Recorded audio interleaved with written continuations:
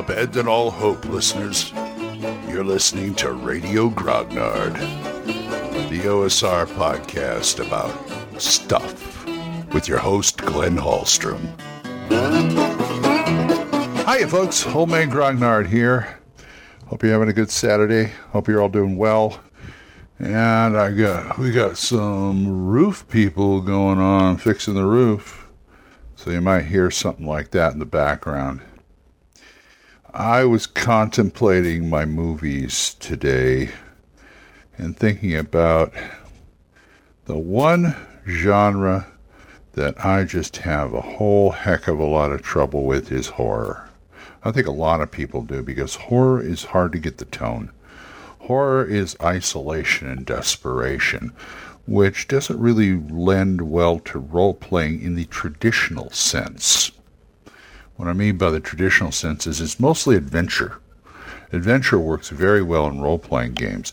Now, I believe that horror can work too. It's just that there's a lot more prep involved and a lot more tone involved. I mean, every genre has its tone, and you can do things for it. But just going into a plain horror story, horror session, at a regular table with regular things, it just, if any genre needed atmosphere and props, it's the horror genre. I'm sorry to say, because I think horror is great for character. To me, that's the whole thing about it, is character. You can give people genuine... I find it... I don't think you can actually give people genuine frights in a role-playing game unless you plan it and plan it and plan it till a fare thee well, as far as atmosphere, darkened rooms, noises, things like that. And there are certain types of horror that work better. Now, the slasher type works all right. You could probably get away with that. But I like the classics. I like the classic Universal Hammer horror films. Even the 50s stuff is fun. It kind of borders on science fiction by the time the 50s get in there, but it's still fun. And you also hear a dog in the background, too. Oh, boy.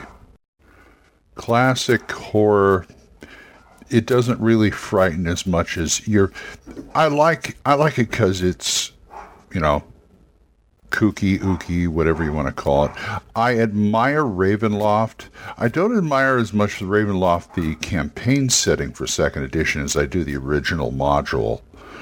Because the Hickmans were trying to do something different.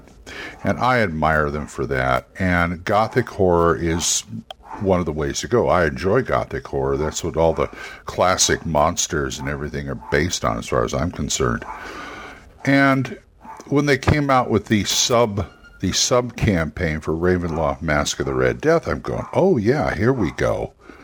I can get into this. This is like Hammer horror. I like this. The original Ravenloft was more like Gothic, Universal Bela Lugosi, Bram Stoker, that kind of thing. But this is like Hammer horror. It's taking place in Earth that's Victorian, and you can get into the real literary classics, things like Dr. Jekyll and Mr. Hyde, or Frankenstein, or something like that. And I think that's great. But if you're just playing a regular D&D game and you want some horror, I'm not even going to speak. I mean, I'm just going to talk about D&D, the fantasy genre, because other genres, you can do it, but it's a lot. I mean, like, trying to do a horror game in a Supers campaign is probably almost impossible.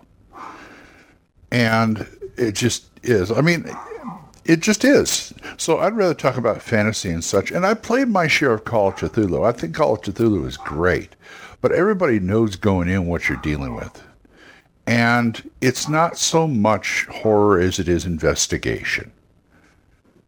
And I've always been a proponent of they should survive the way horror characters survive, as in they destroy the cult and they walk away shaken, but they're still alive type of thing. It's stopping the cultists. It's not stopping the monster itself. That's the whole point. But that's my take on it.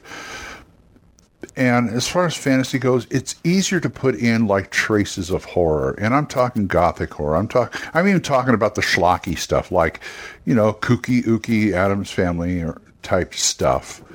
That works with me. They may run into some NPCs who live in a house that are kind of weird, even for fantasy D&D standards. So, and they could be friendly, they can be not friendly.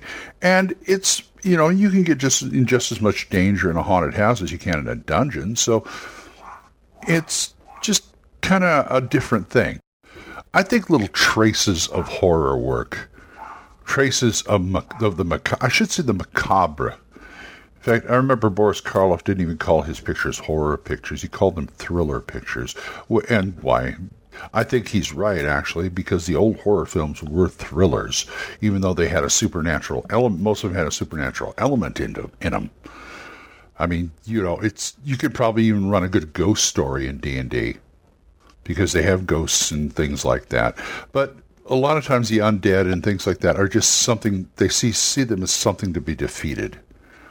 It's kind of like when you do Call of Cthulhu, and you have the Lovecraftian horrors, the Cthulhu mythos, and you have, things man was not meant to know, things from beyond space, blah, blah, blah. It's supposed to fry your mind. Lovecraft versus Astonishing Swordsmen and Sorcerers of Hyperborea, because there was a definite shift in perception when it came to putting Lovecraft on its own in Call of Cthulhu and putting him as part of the basic pulp fantasy of the time type of literature that you're emulating in Astonishing Swordsman, because somebody like Conan will see an eldritch being from beyond space as just another monster to defeat, and he won't be getting his mind fried or anything. So it's a very, very deliberate shift of tone, I should say. It's all about tone. Now, if you want to go back and make your monsters more terrifying, start using the fear checks and things, that's something else. I mean, that would work, I think, but it's just not going to work as it's not going to work as a campaign, I don't think. But you can, like I said, you can add these mysterious, spooky places in your campaign world. And like I said, you kind of add traces of it around the edges. And it gives your world a little bit more flavor. That's what I like about it. So try and add a little, a few cobwebs and a few, mysterious, but maybe you've got a dungeon that's just totally haunted, or a house or a castle or something. Throw a haunted dungeon at them and see what they do, where it's all ghosts and wraiths and, specters and things like that, and see what they do. Or you can just have, like I said, you can have some NPCs who are the Castle Amber, isn't the family supposed to be kind of whacked out anyway? Watch something like Spider Baby sometime, where you get the original house full of it's an original house full of crazies, and take some nods from that. Anyway, I think I've talked enough about that. I gotta go start my day. So, okay, folks, if you want to talk to me about this or anything else, you can get a hold of me at oldmangrognard@gmail.com, or you can drop me a voicemail at Anchor.